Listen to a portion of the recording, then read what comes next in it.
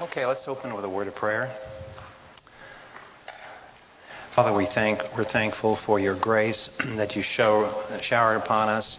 We thank you that your plan of salvation works forward in history, that nothing stops it, nothing can stop it, and you will bring it to completion. We thank you for these areas of prophecy, for though they may be difficult to work through, they are the basis of our assurance that you are in control of history. You work all things after the counsel of your will, and that man cannot stop that forward motion. We thank you the plan of salvation centers on the person of the Lord Jesus Christ, and that it's by grace. No human merit is recognized, and we thank you therefore that we can come boldly to the throne of grace. We pray tonight that your Holy Spirit would illuminate our hearts to these issues that are so crucial in the areas of prophecy. We ask this in Christ's name. Amen. Okay, just to review just a bit again, we have been working with the merging of the prophecies of the Old Testament that an Old Testament person would have known, would have understood, with the new information in the New Testament. And so we bring together the two programs of God. One has to do with Israel and the Gentile nations, and the other has to do with the church. And so the title of that section of the notes beginning page 120 is The Church and the Tribulation. And I said we're going to go through different positions, because in the overall flow of church history, again, to remember, so we have patience when we work through these things, don't get unduly put out by other believers who hold different positions.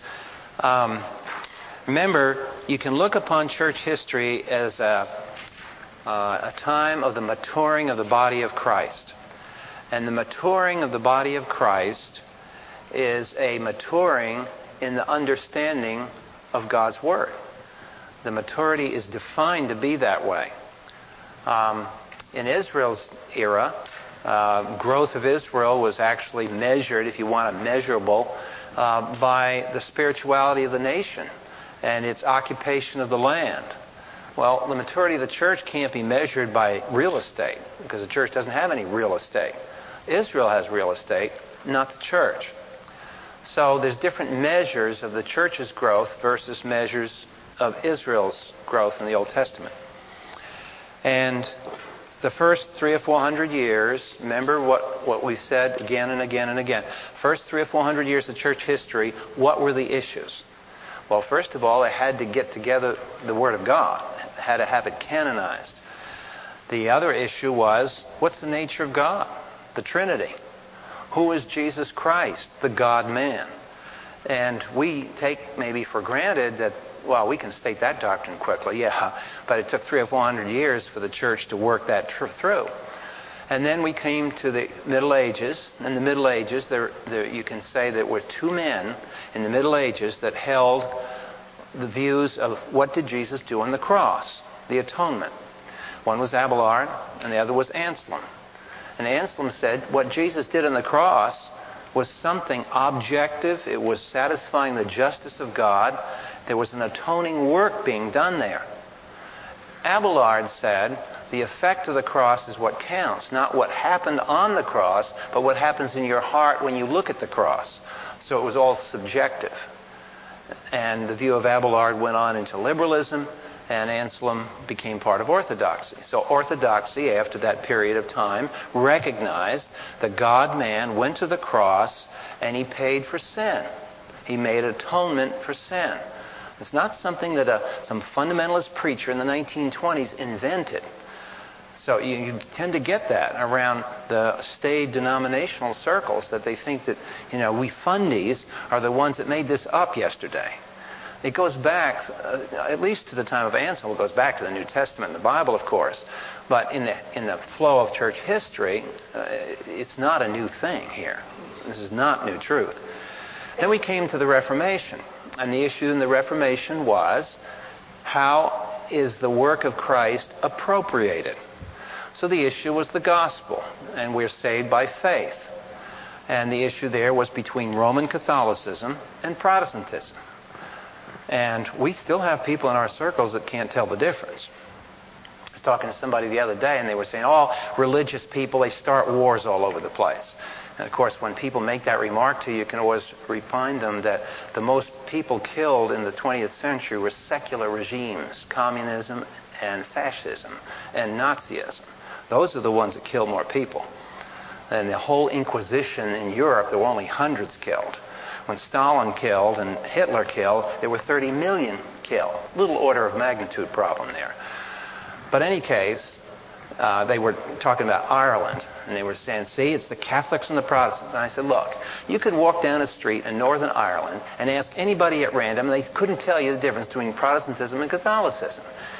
They're in it because their grandfather was in it and their great-grandfather was in it. They're perpetuating this family feud that's gone on for centuries. They don't know a clue about the difference between Rome and the Reformation. Not a clue. So, you just are going to have to speak up sometimes when people say that kind of stuff to you.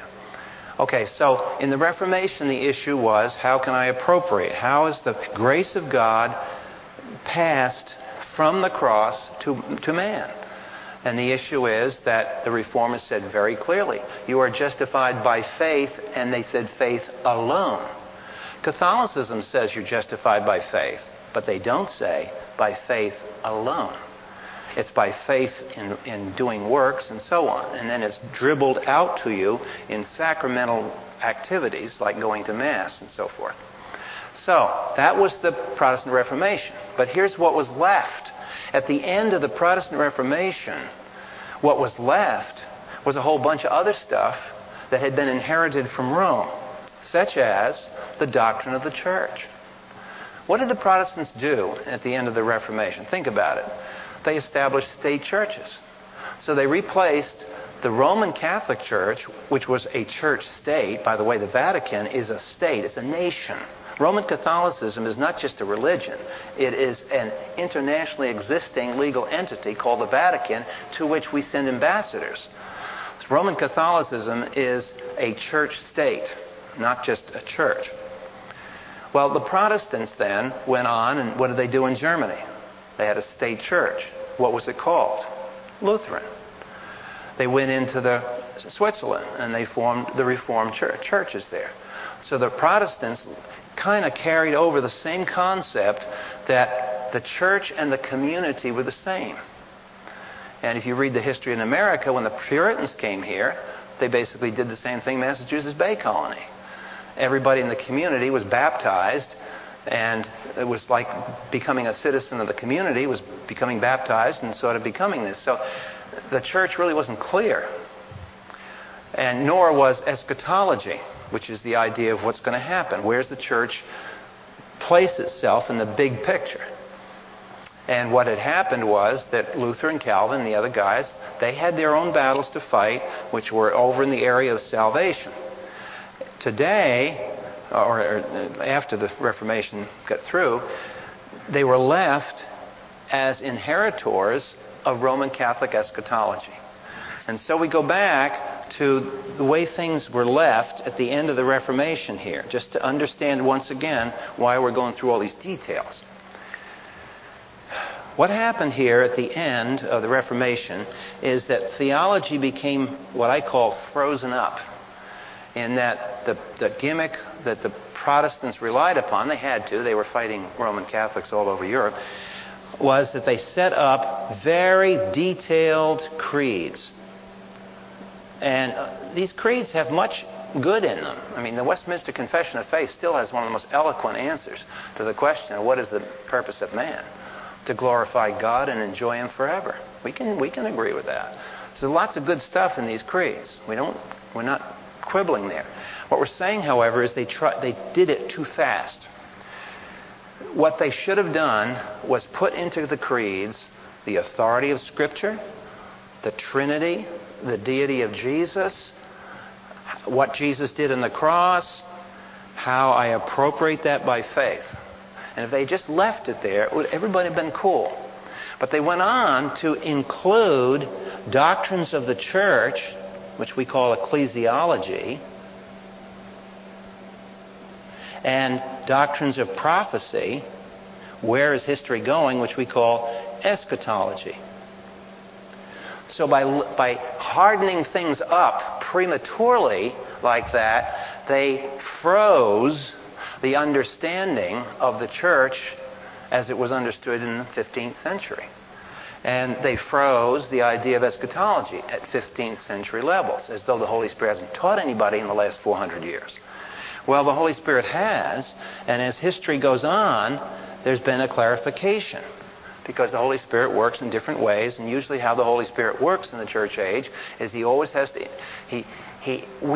to be hit with a heresy of something before the church does something to respond. It was the heretics that called forth Athanasius who clarified the person of Jesus.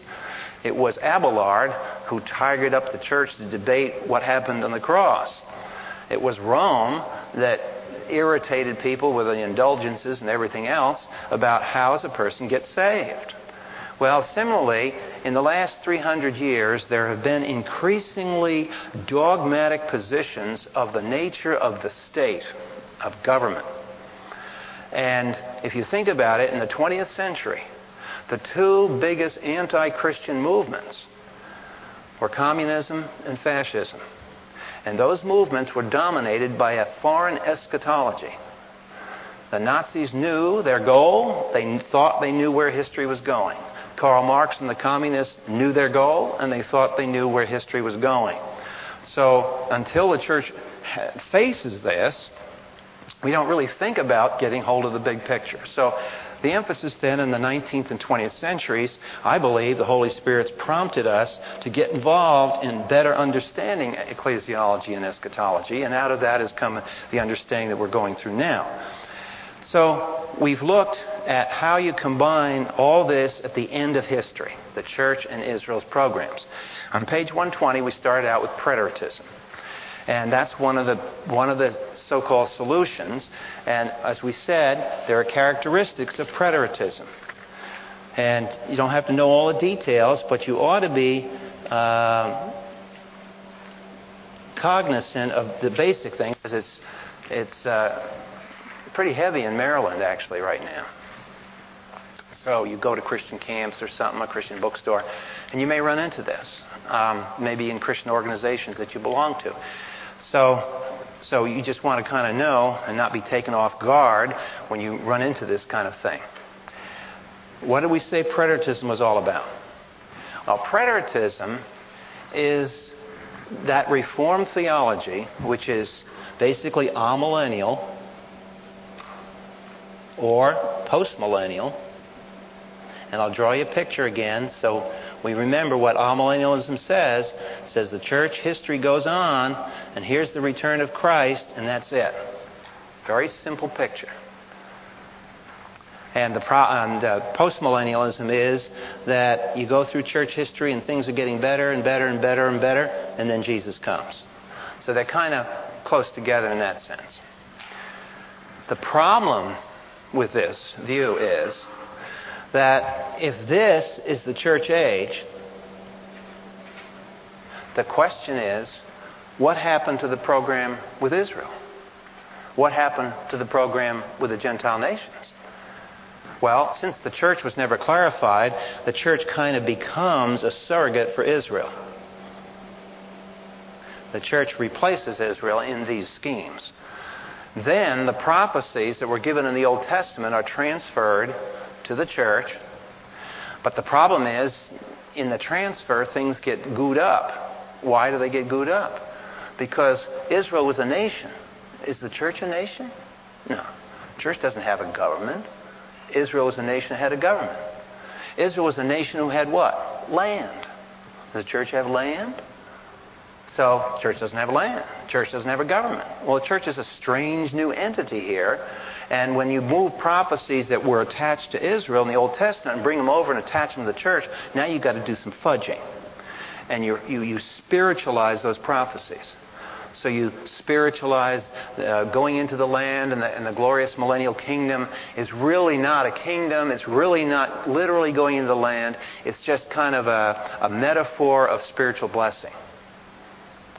So this is what happens. You want to keep your eye on the ball here. always look at the hermeneutic involved. By that we mean, look at how Scripture is being interpreted. Hermeneutics mean the rules of interpretation. And here's a simple way to remember so you don't get fogged up with details. If you go and buy a car and you get a note from the bank on the car, so you carry this little note around. You're borrowing money to buy your car. There's a contract that you had to sign for that car. Now, some teenagers' parents sign it. Then the kid wrecks the car, and then the parents' insurance goes up. But the point is that you have a contract, and you sign that contract. Now, that contract is between you, who signed there, and the bank. That contract says you have certain obligations, and the bank has certain obligations. Contract. Now, if in your head you will always remember these two words are the same kind of things: covenant and contract. Those words, I make them equal, and it will help you think this through. That contract that you get when you buy a car, you buy a house, and you have an obligation, you have to make payments, and there's a little note in the fine print in the contract says you don't make the payment, they come get your car. Because you don't fully own the car until you finish the last payment. Now, wouldn't it be nice if you could allegorize your auto loan contract and say, well, you don't really have to make 48 different payments. 48 is just a number of completion. You see how stupid it is? So that's what you do, is you think in terms of a contract. Would you take an auto loan or a mortgage loan and apply this hermeneutic to it? Yet, we think nothing of it when Israel had 5 contracts with God. They were called covenants, is a religious word for it, but they mean contracts. And we wouldn't do our mortgage payments that way. We wouldn't do our auto loans that way, but yet we can do it with the Scriptures. Now look at that. Look at the inconsistency here. So if you're consistent, you can't do that, and you wind up with a premillennialism. Now, in premillennialism, the word pre means the Lord Jesus comes pre or prior to the kingdom. So you have the church age going on like this. You have this problem we're dealing with. Then you have Christ come back, and you have this 1,000 years of perfect environment, not perfect environment because it's still fallen, but the Lord Jesus reigns with a rod of iron, and then history ends, and we have the eternal state. And 2 or 3 Thursday nights, I went through all of human history and showed you that every one of these dispensations or ages has a goal. They're not just selected. God is the perfect teacher. He doesn't teach you calculus before you've had algebra. He doesn't teach you algebra before you had arithmetic. Got to have a sequence. And so in history, each dispensation teaches more about God and about man. And the last lesson is the last age of history. And what is God going to teach us in that last 1,000-year period? It's a demonstration of what man so far has never been able to get together. And that is a peaceful world, free of war, no militaries be involved, and you have world peace. And what God does, how He teaches the human race corporately, is how He teaches us as individuals. How does He teach most of us, most of the time?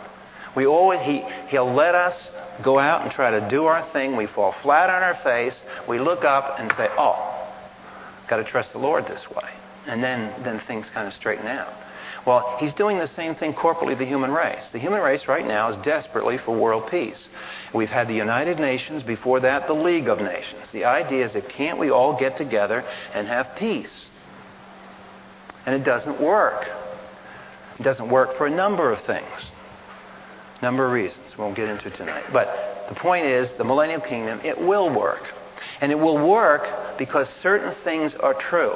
Now, here are the things that contribute to that world peace yet to come. And each of these things cannot be brought about by a political schema.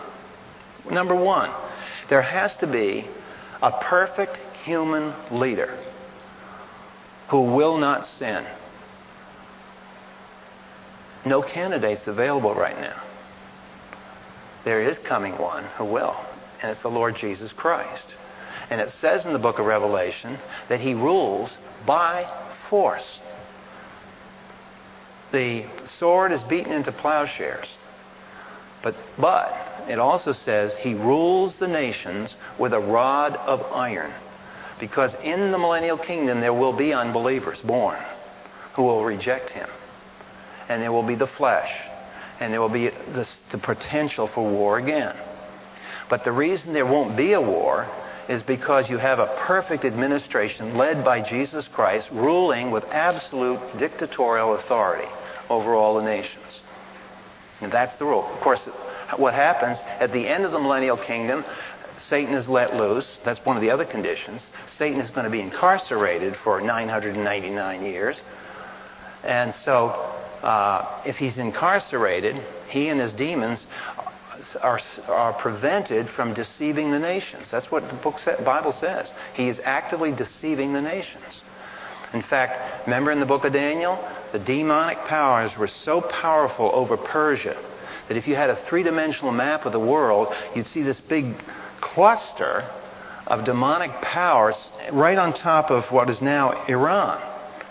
And when Daniel was inside praying, how long did it take the angel to come deliver his prayer? 2 weeks. And the angel tells him that I had to, in order to get to you, Daniel, I had to call for reinforcements. I had to break through this demonic power canopy that existed over the nation of Iran at the time. And so that's the point that's involved here. That will be eliminated, and that makes peaceful conditions. So you see, the millennial kingdom can't come because a UN program for this, or a United Nations program for that, or a United States program, or the French, or the Germans, or whatever. Nobody has the power to do this. Only the Lord Jesus Christ. So the millennial kingdom winds up, and then at the end of this kingdom, Satan is let loose for a while to see if mankind has ever learned the lesson finally. They've had 900 plus years of peace. Just think about it. This is 2000. Let's go back to 2000. And let's subtract 900. So you get 1100. Now the condition at the end of the millennium would be as if today there hadn't been a war since Thomas Aquinas' day in the Middle Ages. There hadn't been any wars in 20th century, 19th century, 18th century, 17th century, 16th century, back all the way to 1,000 years. In other words, no memory of what war was like. Satan is let loose for a short time, and what happens? World war to try to overthrow the reign of the Lord Jesus Christ. So what's proved? The depravity of man. That man is a hopeless sinner apart from God. So at that point, we can go into eternity because now every possible objection to the reign of God has been demonstrated in the laboratory called human history. Human history is a laboratory. And for all eternity, we'll probably see videos, or however God plans on reviewing history with us, because each one of us comes only out of a little piece of history. So here we are in heaven for all eternity, and we've got to discuss the grace of God and the glory of God. And how can we discuss the glory of God if we don't see his handiwork? And part of his handiwork was this human history that we just emerged out of. And so you're sitting down having lunch or something in your resurrection body talking to a saint who lived at 930. And he asks you, what was the United States? Tell me about what your period of history was like. And then you can sit down and talk to them. And, what were you doing in 900 AD in the middle of Europe? How did you write back then? What were you doing? How did the Lord work in those days? And those will be topics of discussion. But a larger topic, I believe, will be for us to constantly be reminded and immersed in the glory of God of what he was doing. So somehow he's going to have to review history for us. And it will be kind of like a rerun of here's what we did, here's what we want. Now, if you're ever tempted to think this, watch that, so to speak. All right, that's history. And preteritism has fastened itself on to amillennialism and postmillennialism. Here's why. Because if you take the prophecies literally, the church age ends in a disaster. The church age is not going to end nicely.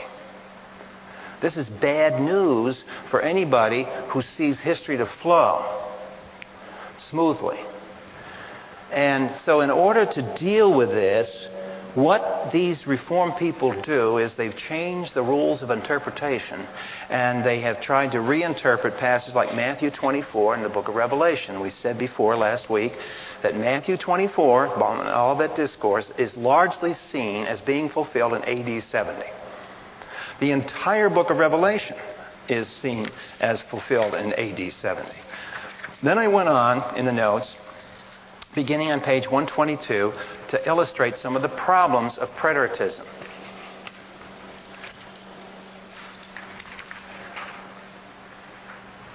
The first problem, on page 122, we said, was that AD 70 doesn't fulfill the picture we see in the Bible of the return of Jesus. See, they say the Lord returned in some way, in some fashion, AD 70. I was just talking before the service here, before the class, a person was saying, well, I missed it, AD 70. Yeah, so did I, so did a lot of people. It doesn't fit. For one thing, when Jesus ascended on the Mount of Olives, the Mount of Ascension, what did the angels say to the two disciples, or the two angels rather, say to the disciples? They said, as you have seen him leave, going up, up, up into a cloud, so he will come again, down, down, down, out of a cloud, and he's going to come right to that place. So, this is not requiring heavy Bible study to understand the simple fact of what the angel was saying. Well, if it came in AD 70, anybody see Jesus coming out of a cloud in AD 70? Well, no. So what they say is that he came in the form of Vespasian and Titus's armies to destroy Jerusalem.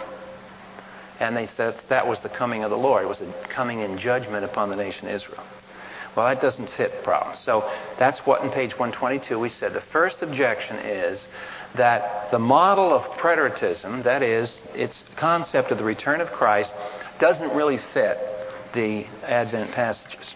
Next, on page 123, we said that we dealt with the problem as they claim that the term "come quickly,"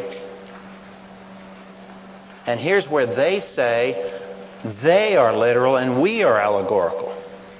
They claim that this adverbial expression, coming soon or come quickly, that this expression always means come soon in the sense in a few hours or a few days. We said, however, if you look at the language, even our own language, everyday language, we have expressions like that where we don't mean it's going to happen in a few years, but rather it's potentially can happen at any time.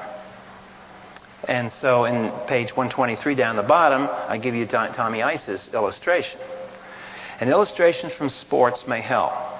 A team may make it to the championship game. It may be said of the team that the championship is at hand or within grasp. This does not mean it is certain to come within a short period of time, just because it is at hand. Just ask the Buffalo Bills. The NFL championship has been near or at hand for a number of years for the Bills, but is far from it when he wrote this. But thus far it has yet to arrive. Now there's an example of something being at hand. So that's the second meaning. So preteritism denies that whole cluster of expressions can have this meaning of imminency. Something could happen. Okay, so that's the third objection. Now we come today to page 124. And we're going to finish up preteritism tonight and start in the next view. Let's turn to Matthew 24:34. This is their favorite text. I think their Bibles the binding is cracked right here at Matthew 24.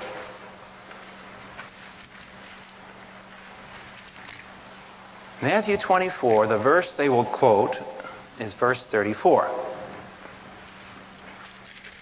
And in verse 34, Jesus says, "Truly I say to you, This generation will not pass away until all these things take place. Okay? Now, can you see the problem that they have here, or they think we have? If this generation isn't going to pass away till all these things be fulfilled, and all these things refer to Matthew 24, then how do we interpret this generation? And doesn't that mean that the generation that were listening then to the Lord Jesus will not pass away until these things be fulfilled? That's their argument for why these things, Matthew 24 and Book of Revelation, had to have happened within the lifetime of those people who were hearing the Lord Jesus. So, that gives you something to think about. So in this chapter, in this paragraph, you'll follow my reasoning in responding to this. Page 124 of the notes. A favorite proof text centers upon the identity of this generation in Matthew 24:34. Preterists ask these questions. Is not this generation in Matthew 24:34 the same group of people being addressed by Jesus, since the last contextual use of the phrase this generation up in verse 36. Let me see. No, I meant I meant back in 20. Yeah, it should be Matthew 23:36. Yeah, that's what I got. Matthew 23:36. So that's the previous chapter, and part of Bible study is you always go to the context. So there's the last time that phrase, this generation, was used. And clearly in verse 36 of chapter 23, it does mean this generation, the generation to which Jesus is speaking. So, they say if Jesus had meant to refer to a future generation, he would have said that generation. Okay. However, if you look carefully at verse 34 of Matthew 24, there are what we call, let's talk about grammar a minute here. One of the great ways of studying the Bible is, I don't know how many people, maybe I'm showing my age, but when I went through English class, the English teacher taught us to diagram sentences. And I don't know whether they teach that. I guess that might have been eclipsed by sex education or whatever else is the going thing now. But this generation is an expression. And if you had to diagram a sentence with this in it, you have this generation, and you have to explain what is that word. What function grammatically does that word do? Well, it's a pronoun. And it modifies a noun here.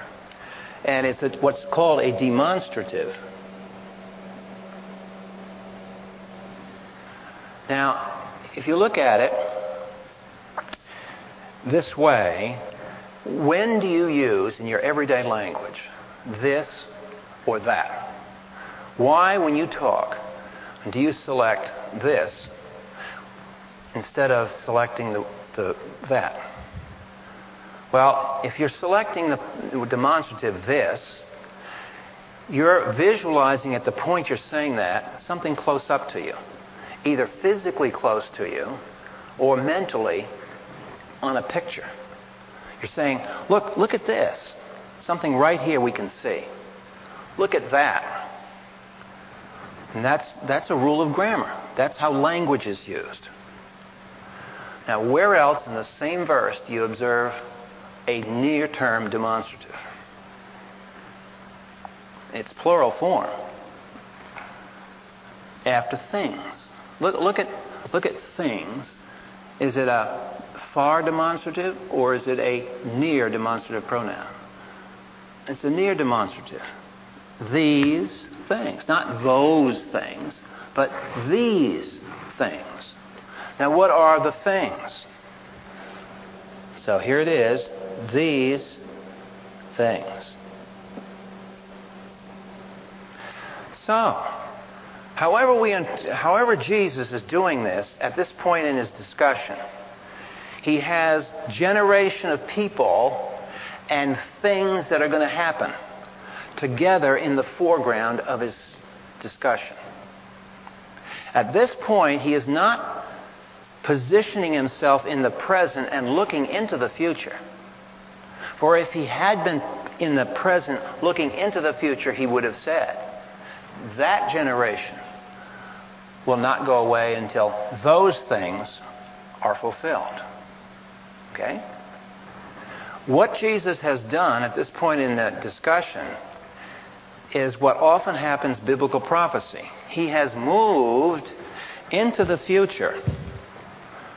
So now he's into the future, and he says these things and this generation.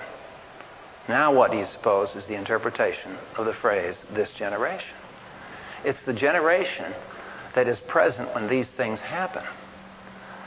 This generation that is present when these things happen will not pass away until it's fulfilled. In other words, the tribulation is going to be easily within one generation, he says. Not going to drag on and on and on.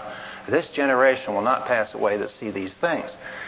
Follow now in the notes, and I'll justify this from the Old Testament. Let's think about pronouns like this, these, that, and those, especially as used in eschatological texts.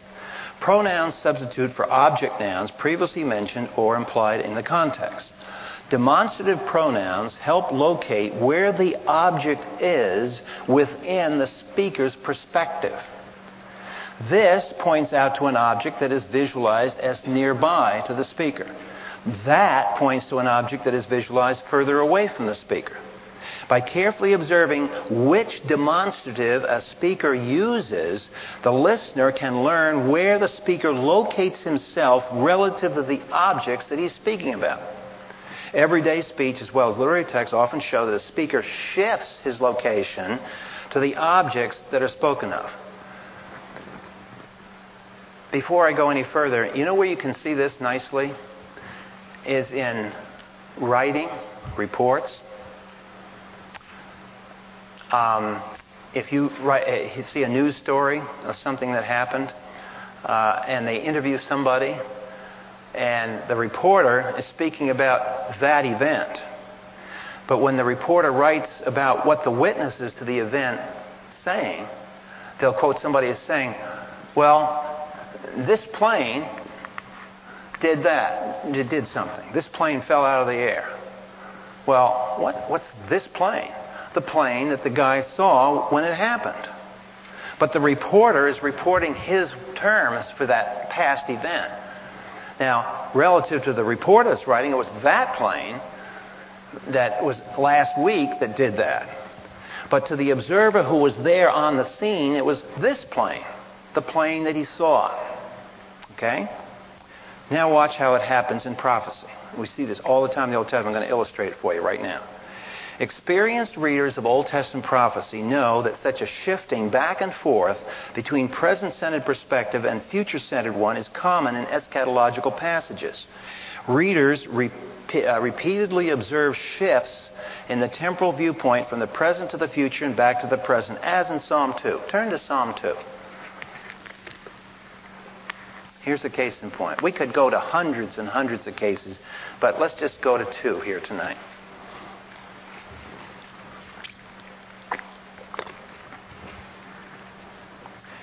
In Psalm 2,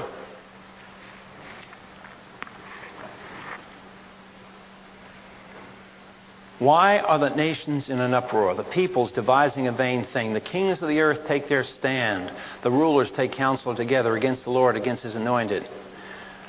Now, in what time framework is that reporter? Well, it's obviously David, and he's looking into the future. And he looks into the future and he sees this. And he quotes what they're saying in verse 3. But he's quoting them as though they're saying to him now. He doesn't write in verse 3, then they will say, let us tear their fetters apart. Rather, he just quotes it as though he were there, David has moved into the future so that now the future is present to him, and he's observing people saying this. And verse 4 goes on about this. And then in verse 7, here's another case. I will surely tell of the decree of the Lord. He said to me, Thou art my son. This day have I begotten thee. Ask of me, and I will give thee nations as the inheritance. Well, when is that going to happen? That's future. But it's written about as though David is on scene, we are on scene with him, and we are there observing it. If we were to use a demonstrative, for example, in verse 7, we might have written the text, I will surely tell of this decree. You see how appropriate it would have been? The present in that situation. Okay, now I want to show you where the demonstrative, this shifting back and forth rather, occurs explicitly. It's implicit in these passages like Psalm 2, where you see the oscillation back and forth. Isaiah 12. Here in Isaiah 12, verse 4, it's speaking of a future time. And it is an expression very common in prophecy. Notice how verse 4 begins, Isaiah chapter 12. In that day you will say. Now, just stop right there. If you look at that clause, in that day you will say. Where do you place the writer with respect to what's happening? Is he there placing himself on scene, or is he here now looking into the future? He's sitting now in the present looking into the future. In that day, that distant day, in that day they will say. Okay? Following the paragraph then, it shows the speaker visualizes himself as in the present looking into the future. But now the text goes on, give thanks to the Lord, call on his name, make known his deeds among the people. Make them remember that his name is exalted. Praise the Lord in song, he has done excellent things. Let this be known throughout the earth. Now what's that? Where is the center of the text happening in time? Is it happening at the time it's being written? Or have you been transported forward into the future to observe this being saying, and together with the people who are saying it, you are conversing with them and they're saying, let this be known. Do you see the shift? It's now that near demonstrative. Well, we could go on and on and on about this. And the problem is that in prophecy, you have this shifting back and forth, this to that. And it's just the nature of prophecy. I mean, that's just the way the Old Testament is structured in text after text after text. So, conclusion on bottom of page 24, that paragraph, preterists think that Jesus, throughout all of his discourse in Matthew, never moves away from a present-centered perspective. In such a perspective, this and these would refer to things present, that is, in the year that Jesus spoke that and those would refer to things in the future. Indeed, Jesus has this present-centered perspective when speaking of the future time of his coming. He uses that and those in such expressions as those days and that hour. Now, I deliberately had you just look back at Isaiah 12 because I wanted you to observe that in prophecy, they'll often say, that day, in that hour. Now, Jesus follows exactly that Old Testament convention when he's talking about, and in that day, such and such will happen. He's doing exactly what Isaiah did, Jeremiah did, and all the prophecies. Why? Because he's Jewish, and he operates within the same prophetic framework and understanding as the Semitic peoples of the Old Testament. However, he speaks of the past flood of Noah as those days. The objects Jesus speaks about are remote to his vantage point in the present. However, when he speaks of specific events in that future time, such as wars, famines, earthquakes, astronomical catastrophism, he uses the demonstrative pronoun these. So back to Matthew 24, and once again looking at the context.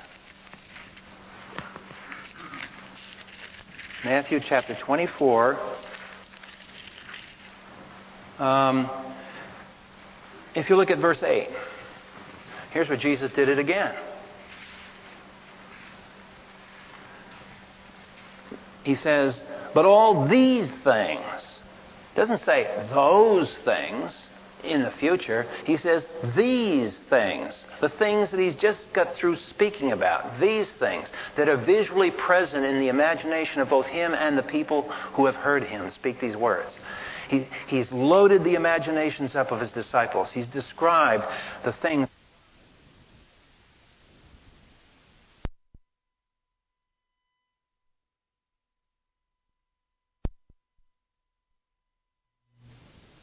In various places there will be famines and earthquakes. So he's got all this in the mind's eye of the people listening to him. Now that they're in the mind's eye, they're visualizing, gosh, what's these famines going to look like? Imagine what the earthquakes are going to look like. And so they're thinking this. They've been in their imagination transported out into the future, and they're looking at these things. Man, look at this. And Jesus says, these things. Because he's placing himself in that future time frame. So you got to watch it when you're looking at prophetic text. You can't just haul in here at 40 miles an hour and drive through. Got to watch the subtleties. And this is not hair splitting. This is just understanding how it is with prophetic literature. All right, continuing on the top of page 125. He uses the demonstrative pronoun these, verses 8 and 33, indicating that in his perspective, the prophesied phenomena are now in the foreground. No longer is he standing in the present looking into the future. Now he stands in the future looking at its features close up. He focuses upon these future works of God as though he and his audience are there in that future time looking at them as they occur. And it is while he has this future-centered perspective looking at these features close up that he utters the sentence, this generation will not pass away until all these things take place. In the context, it is clear that this generation belongs in the same visualized foreground as the events themselves. This generation, Jesus has in mind, is the generation who get to see those tribulational judgments. Thus, he uses the near demonstrative pronouns this and these that tie both the objects viewed and the viewers together in this same future time.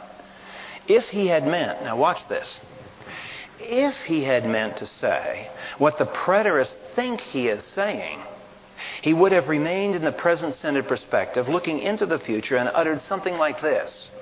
This generation will not pass away until all those things take place. Now, had he said that, we would pause here for some eschatological reconsideration. But he didn't say it. He said this generation and these things, placing the generation and the things in the same temporal foreground. All right, so that's how we respond to the key proof text. Now, another problem that arises with the preterist position. If you turn to Daniel chapter 9. Remember we said that the book of Revelation actually is an expansion of the condensed overview of history Daniel was given in Daniel chapter 9. This is a very, very crucial Old Testament text, happened toward the end of the Old Testament. And Daniel is the high up in the bureaucracy of both Iraq and Iran. He got to be a leader in both of those countries. Remember when we went through this earlier, verse 24, 25, 26. Let's go to Daniel chapter 9, verse 25. Now here's a verse that looks forward into the future and is summarizing all of Israel's calendar clock going. So we have Daniel being told how long things are going to go on. He says, verse 25, You are to know and to discern that from the issuing of a decree to restore and rebuild Jerusalem until Messiah the Prince will be 7 and 62. 7 plus 62 is 69, right? 69 of these things called weeks. But the Aramaic that's translated weeks is simply the word 7. So what he's really saying, translated literally, is 69 sevens.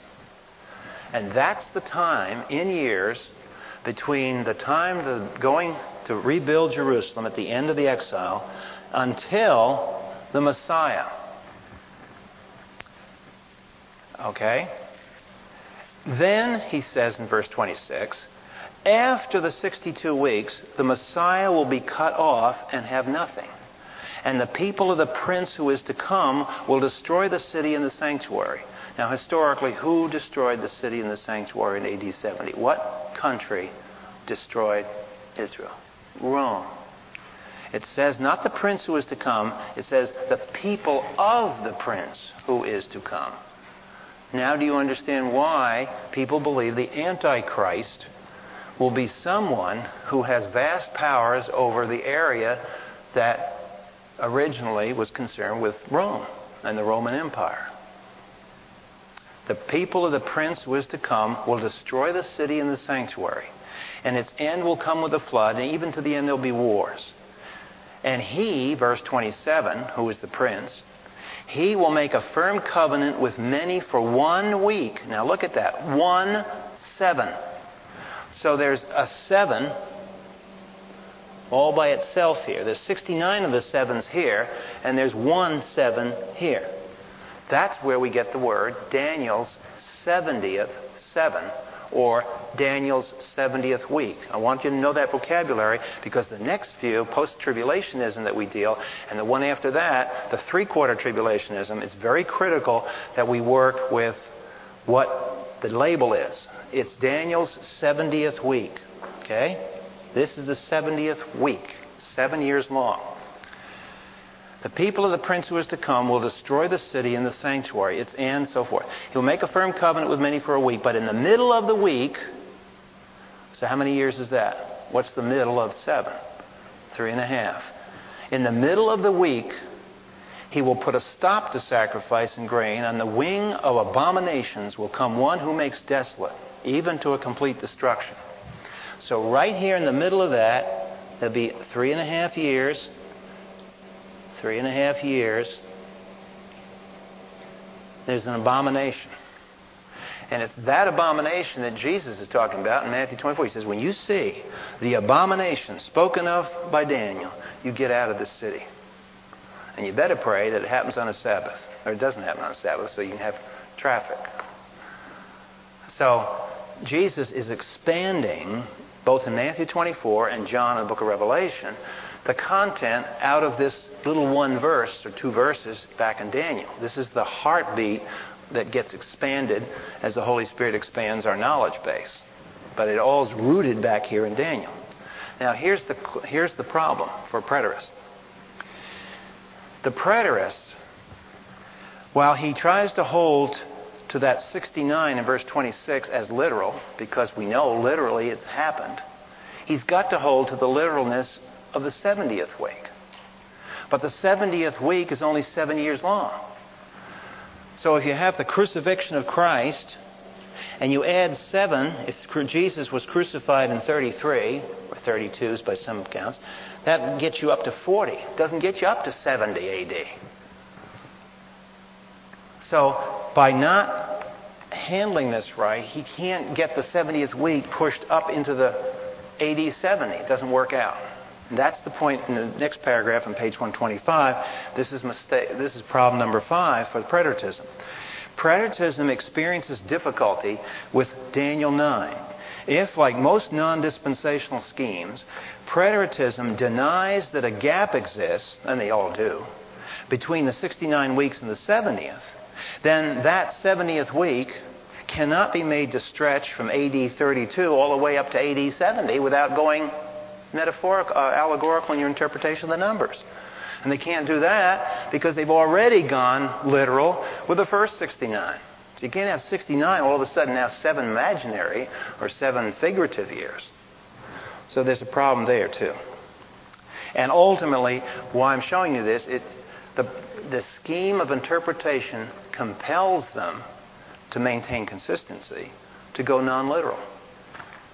See, this is the problem you always get into. Sooner or later, a bad eschatology forces you into a non-literal hermeneutic. Somewhere along the line, if you push it far enough, you get in hot water. Okay, last one. Bottom of page 125. Here's the other problem I run into. It's quite simple to understand this. If Matthew 24 and the book of Revelation prophesy of AD 70, what does that tell you about the date of their composition? They had to have been written before AD 70, right? If they were written in 90, they're not prophesying anything about what happened. They would be past history of what happened. In 90, you would have written a history of AD 70. You wouldn't write a prophecy looking forward to it.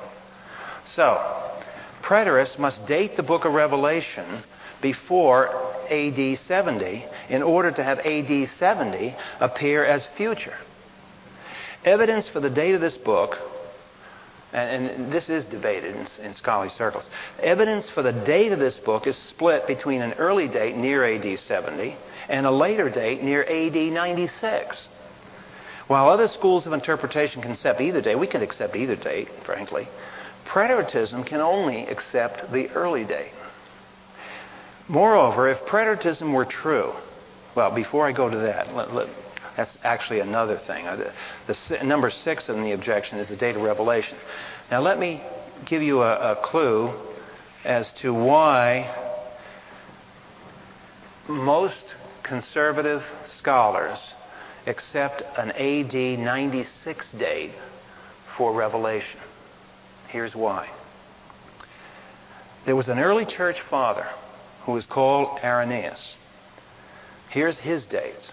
120 he was born, and he died in 202. Okay? So he's the next generation after the apostles. And he left some writings about what he thought the date of Revelation was. So he's a lot closer than we are. He's only a generation removed from the book of Revelation. He wrote this statement around 180. And here's what he said. We will not, however, incur the risk of pronouncing positively as to the name of the Antichrist. For if it were necessary that his name should be distinctly revealed in this present time, it would have been announced by him who beheld the apocalyptic vision. Who do you suppose he's talking about? John. For that was seen not very long time since, but almost in our day toward the end of Domitian's reign. So now here's a guy, church father, and he's saying the book of Revelation is written right by John near Domitian's reign. Well, Domitian reigned after AD 70.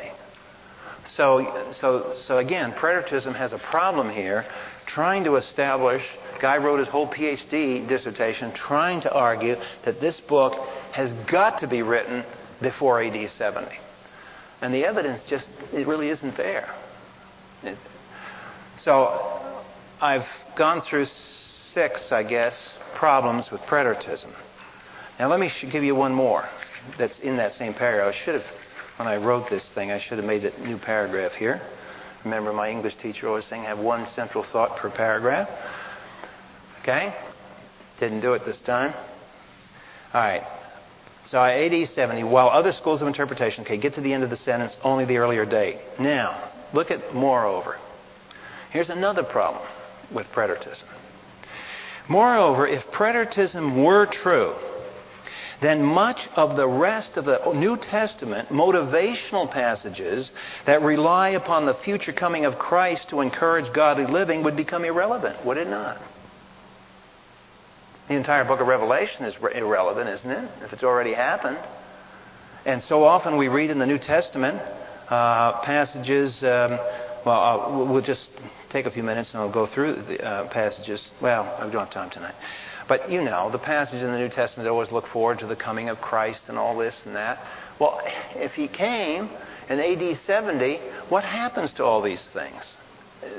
Basically, you've lost your whole motivation that's given to you in the New Testament text. So, with Christ's coming already past, much of the New Testament cannot, and here's the big point, most of the New Testament now, and this is where there's a spirit, I believe, there's a deception going on in this view that's very serious. And it smells of Satan right here. And here's the key sentence. With Christ's coming already past, much of the New Testament cannot directly relate to the Christian life today. See? Much of the New Testament now, it's irrelevant. It was only written to those people that lived between the time of Pentecost and the time of AD 70. It would have to be applied only to believers living between Pentecost and AD 70. Preteritism, for all its complaints against dispensationalism, winds up in the end creating its own dispensation between the ascension of Jesus and AD 70 that takes away most of the New Testament. Okay? So thus ends the discussion on preteritism. And I hope I've raised enough issues for you so you won't waste your time in life worrying about preteritism. Next week, you see down at the bottom, page 125, we're going to start post-tribulationism. From now on, all of the positions we're going to deal with are people who are conservative, who are premillennial, most of them. And here's that Daniel 70th week. And these positions are all going to be defined. Here's the key. They'll all be defined in terms of where they place the rapture. Not the return of Christ, but the rapture. Remember we said there's going to be a difference, because in Reformed thought there is no difference. The rapture and Revelation are the same. So here's the beginning. Here are the 7 years. The view that Jesus comes here or prior to is called naturally pre-tribulationism.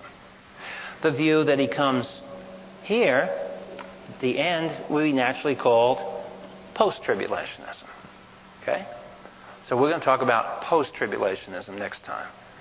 Now, if you've got your head screwed on here and you're listening carefully and you just saw that diagram and you saw me put the word post on the right side of the diagram, what if I just said that they do with the rapture and the return of Christ? They coalesce them. And that's why on page 127 of your notes, if you turn over there, I have a big table on the differences between the rapture and the return. And you want to look at that because that table, number 9, becomes a real critical issue in how we're going to handle these areas. Father, we thank you that you have illuminated the text, you preserved the text. We thank you that the Lord Jesus is yet to come and that we can look forward to the completion of history on your schedule. We thank you now in Christ's name. Amen.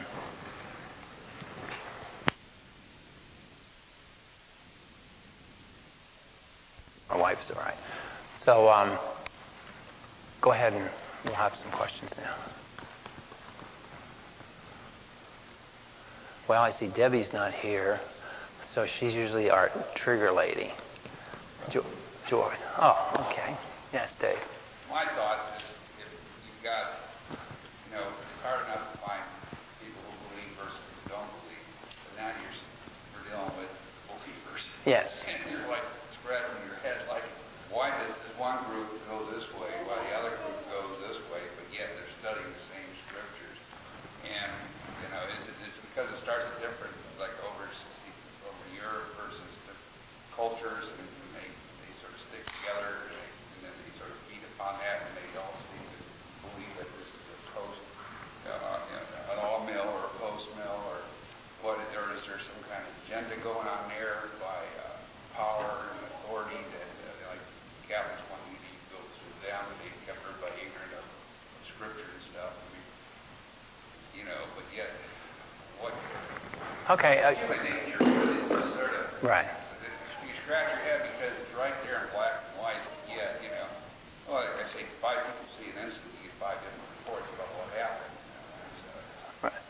Okay, one of our policemen here raised a good point.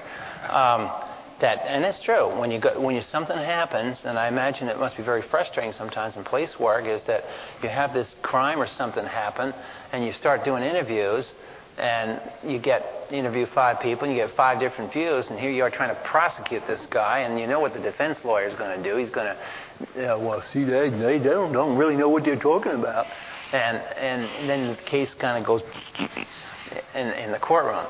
So I can understand the issue here. And the issue is, well, why do we have theological divergence within people who profess to believe the Scriptures? I think there's several reasons for that. And I think one of the key reasons for it, Dave, is that what I've gone through here, and I reviewed a little bit in the beginning of the lesson, is it has helped me understand a lot of this, to visualize it in terms of the progress of church history. That these ideas, like forget the tribulation issue for a minute and go back to the millennial issue.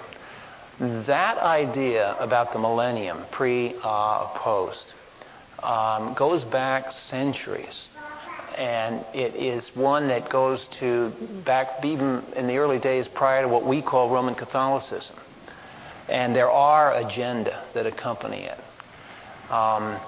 And that's why there's really no substitute sometime to study church history. And I would recommend a book for you to have on your Christian bookshelf sometime if you're around. You don't have to go out today and buy it, but if you see it, it's called Our Legacy. And it's written by a professor of church history at Dallas Seminary. And actually it's his class notes on church history that he's got in published form. And there are other church history books out there, but when you look at church history and you ask yourself, you see all this divergence over everything, baptism, this, that, the Eastern Church, the Western Church, the Catholic Church, the Protestant Church, within Protestantism, the Baptists and the Presbyterians and the Methodists, and you begin to think, what is going on here with all this?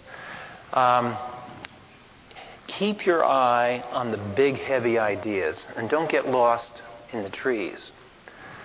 It's going to be very easy to lose the forest for the trees next week, week after, and the week after, because the next 4 views we deal with are people who agree over a wide area, but they disagree over some of these details. The view I finished tonight, which is preteritism, is quite different from the rest of them. And it's quite different because it's associated with amillennialism and postmillennialism. It's part of that package. And the reason it is because there's a certain internal logic. Ideas always have consequences. And just remember that. And people think that ideas don't have consequences. Ideas have consequences. And bad ideas have bad consequences. It's as though God has made us to be rational beings. He created us to understand His will, and His will is rational. And so when Satan deceives or he trips us up, and we're all subject to deception. We can't sit here and be so proud and say, oh, we got the truth and everybody else is deceived. Because we always have to look to make sure we're not being misled. And each one of us in our Christian life can be misled. I mean, just living the practical, everyday Christian life, we're subject to deceptions. And it's so easy to do that. There's not a person here tonight, including myself, who hasn't been embarrassed and ashamed of being stupidly misled and deceived. That's just part of the Christian life. So that's on a microcosm. Now, on the church, on the macrocosm, it's the same sort of thing. If you go back in church history, when the church was active in Israel and had a high Jewish component, there was theological diversity a little bit, but it was held together by a common respect for literal interpretation of Scripture. Because Jews, the conservative Jews that were serious about their Bible, even to this day, the Orthodox Jews, you see with a beanie, they tend to agree with us, for example, on creation. I mean, the Orthodox Jew believes in literal creation. And some of them are good scientists. And it's an unspoken area. It's because we evangelical creationists have been outspoken, so we're identified and we're targets. But they kind of quiet, but they believe the same way. So, again, it's that Jewish influence molded out of the centuries of their own history. They have no problem when the Bible says something's going to happen in Jerusalem. They don't turn Jerusalem into Rome. They don't turn Jerusalem into a city. They know where Jerusalem is. They want to all go back there and live there. They don't have a problem. Well, what happened is that as the centuries went on in church history, less and less percent of the church was Jewish. They developed a schism. In fact, by the time of Bar Kokhba's revolt in 150 or late in the 2nd century, the Hebrew Christians refused to join the revolt. And at that point, if you were a Christian Jew, you could just kiss it off as far as any reconciliation between you and the rest of the Jewish community. You were just a traitor. You were not a patriot. You didn't stick with us. And so there was a political rupture that happened. And then as time went on, and you get to the point of Augustine and his era, Constantine and that whole era there, and the church wins out, basically. The pagan society of Rome, as powerful as it was, collapsed. Collapsed through, by the way, polytheism contributed a large degree to it. All the paganism is splitting around this. They had no central ideas that had lost. No longer would people volunteer to the army. They had to hire people to fight for them, and they basically were hiring non-Romans to fight the Roman army because enough Romans wouldn't do it. Their businesses went to pot. The civilization collapsed, and it was a big shock. But guess what? In the middle of all that collapse, what society that lived in that part of the Mediterranean kept going? It had a work ethic. Who had morality? It was the church. It was the Christians. So the Christians kind of survived the collapse of Rome because they had this character. They were lawful people. And if you want to read the story, Augustine's City of God is a very good explanation. That's his defense, because a lot of the Romans blamed the Christians for the collapse of Rome. Now, if you were Rome, just think about this. Put yourself in a Roman position. Let's exercise here. If you were a Roman and you looked and saw your country go down the tubes, and you believed in paganism, and you believed that the Zeus or Jupiter and these gods were angry with you, the country couldn't have gone down without the gods being angry. And you knew these Christian people down the street that didn't worship Jupiter, didn't worship Venus, didn't pay obeisance to the gods. What would be your attitude to that Christian down the street? You'd say, hey, I know why this society collapsed. Those people. And so there was animosity. The Christians got blamed for this collapse thing. Well, after the thing came on and the Roman Empire, quote, became Christianized, end quote, politically acceptable, at that point there was an agenda that formed.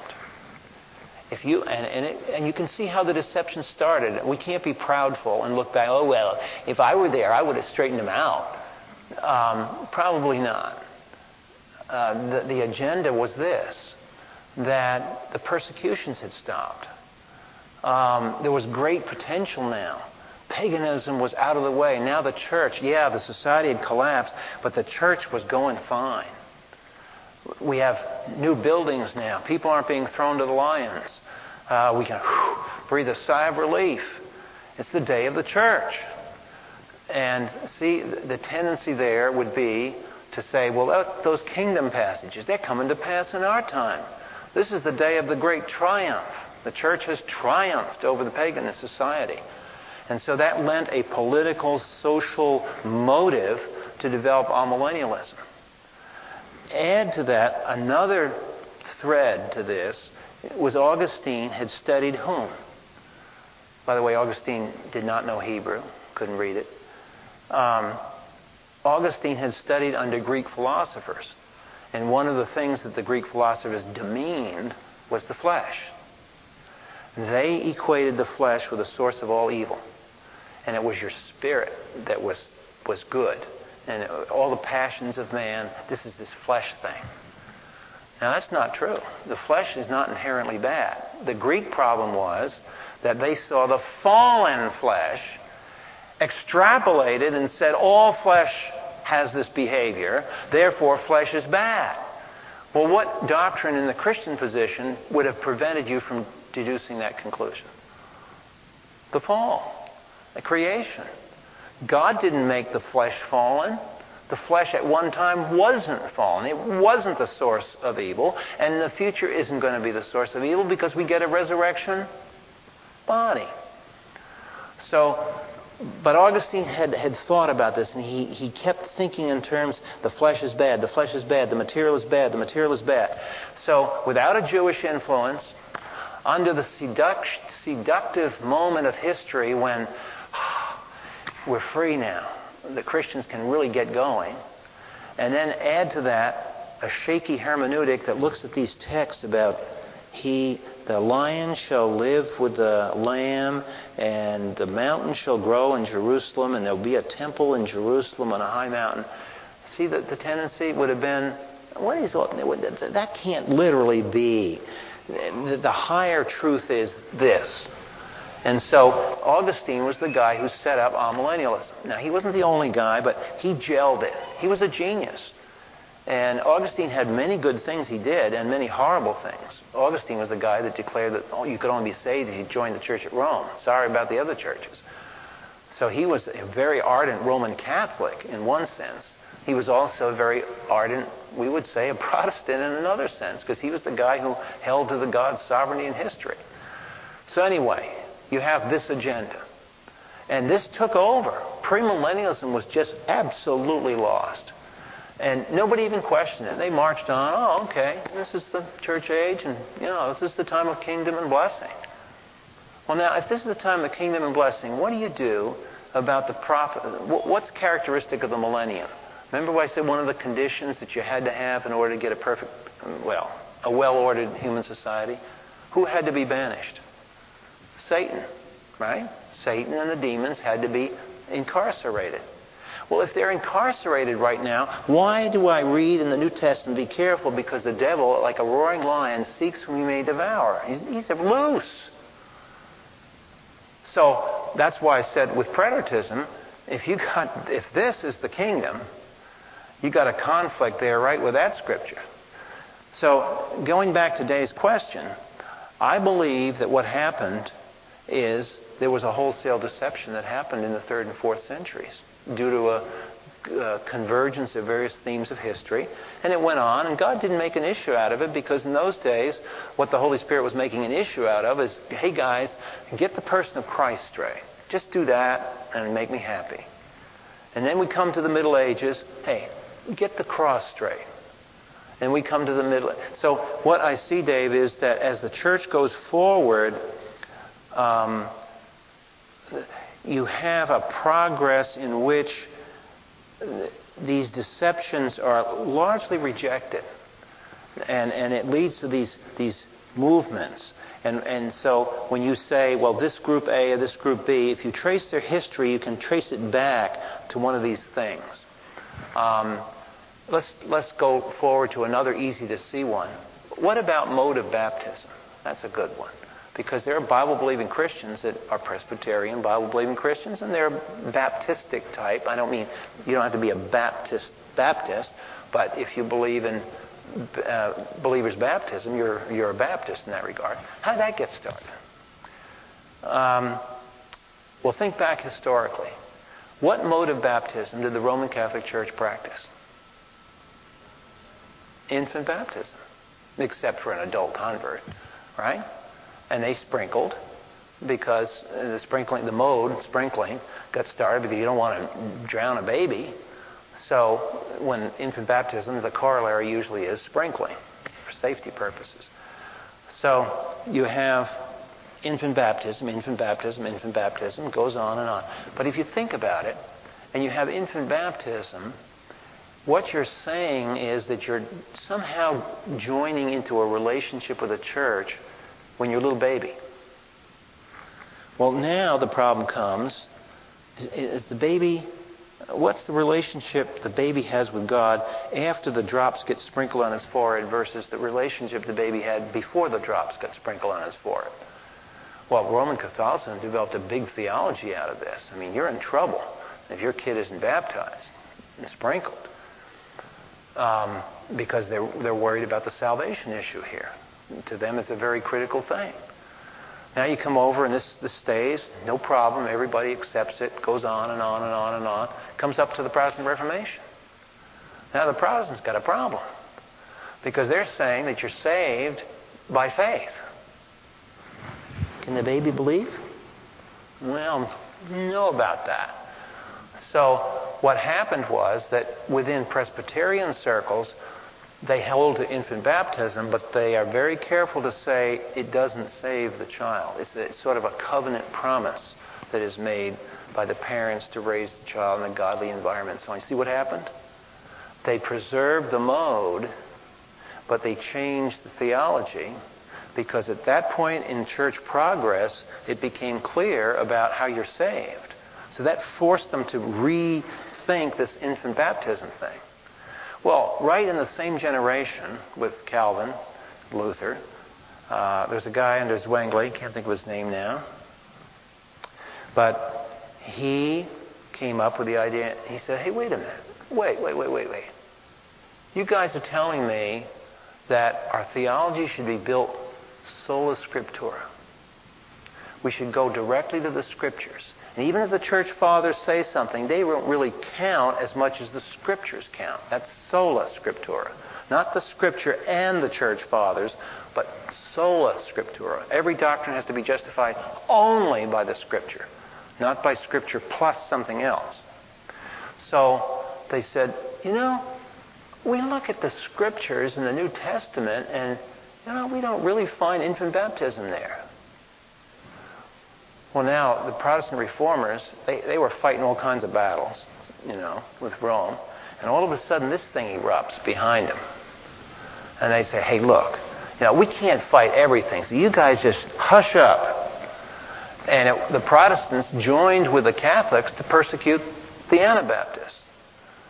So there was the rise of the modal problem. But if you think through and know your church history, and I guess that's my big answer to Dave's question tonight, is you've got to see this all in the light of church history. What led to these things? They didn't just erupt.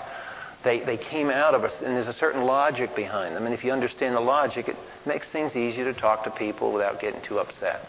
That realize that we're all a product of history. And so the Anabaptists finally basically have articulated and sharpened up their position and see no reason why we should bother with infant baptism, because what's the justification for it? So that's how all that started. Now, the eschatology, I say, is putting finishing touches on a line of thought. The amillennial and the postmillennial have got to deal with pessimistic passages. They've got to deal with these things. The darkness, the moon, the catastrophes, and so forth. They've got to deal with this. And it stands in the way of history going to the person of Christ and ending. What do you do with all this stuff that's in there? And it's always been a kind of a problem that festered. Preteritism is a maneuver. Now, I'm not saying they sat in a smoke-filled room and figured this out. I'm saying that there's an agenda behind this that we are almost subliminally unconscious about, that when we have an idea, we will live it out. And almost unintentionally, we will live it out. And to get rid of all this stuff, they fastened on the idea, well, look, wouldn't it be nice if we could just scoop it all up and drop it in AD 70 and get rid of it? And that gives me relief. Now I don't have to deal with that. The problem is, once you've done that, you've scooped out half the New Testament. And that's where we left it tonight with preteritism. But I believe there are big ideas at work here that flow through history. And I just recommend you read history. It gives you a better appreciation that it's not like we had 5 kindergarten kids in the classroom and they all came up with this just to be nasty. It didn't happen that way. I guess I yacked on. Anybody else have a quick question? Well, Charlie, I just wanted to say, as you were talking, the Reformed people that I talked to seem to put tradition on, like with Augustine and whatever, on a par with Scripture. They, like you were just saying, it's okay if the Scripture doesn't actually say it, but if there's some inkling that some of the early church fathers taught it, then that's okay. That's all they need to know. Yes, and that's getting stronger in evangelical circles at this point. We've had people leaving Protestantism going back to Rome who graduated from Westminster Seminary. And the reason is, if you think what you just said, you said that they take tradition and Scripture. What does Rome do? They're a lot better at it than amateur Protestants. So if you're going to go that route, you might as well be Rome. Go to Rome, because they have the libraries, they've got the experience, they've got the scholars. So that's the way to go. And that's what you're going to see. I believe that the Reformed people who are going in that direction will either come this way or they're going to go to Rome. Okay.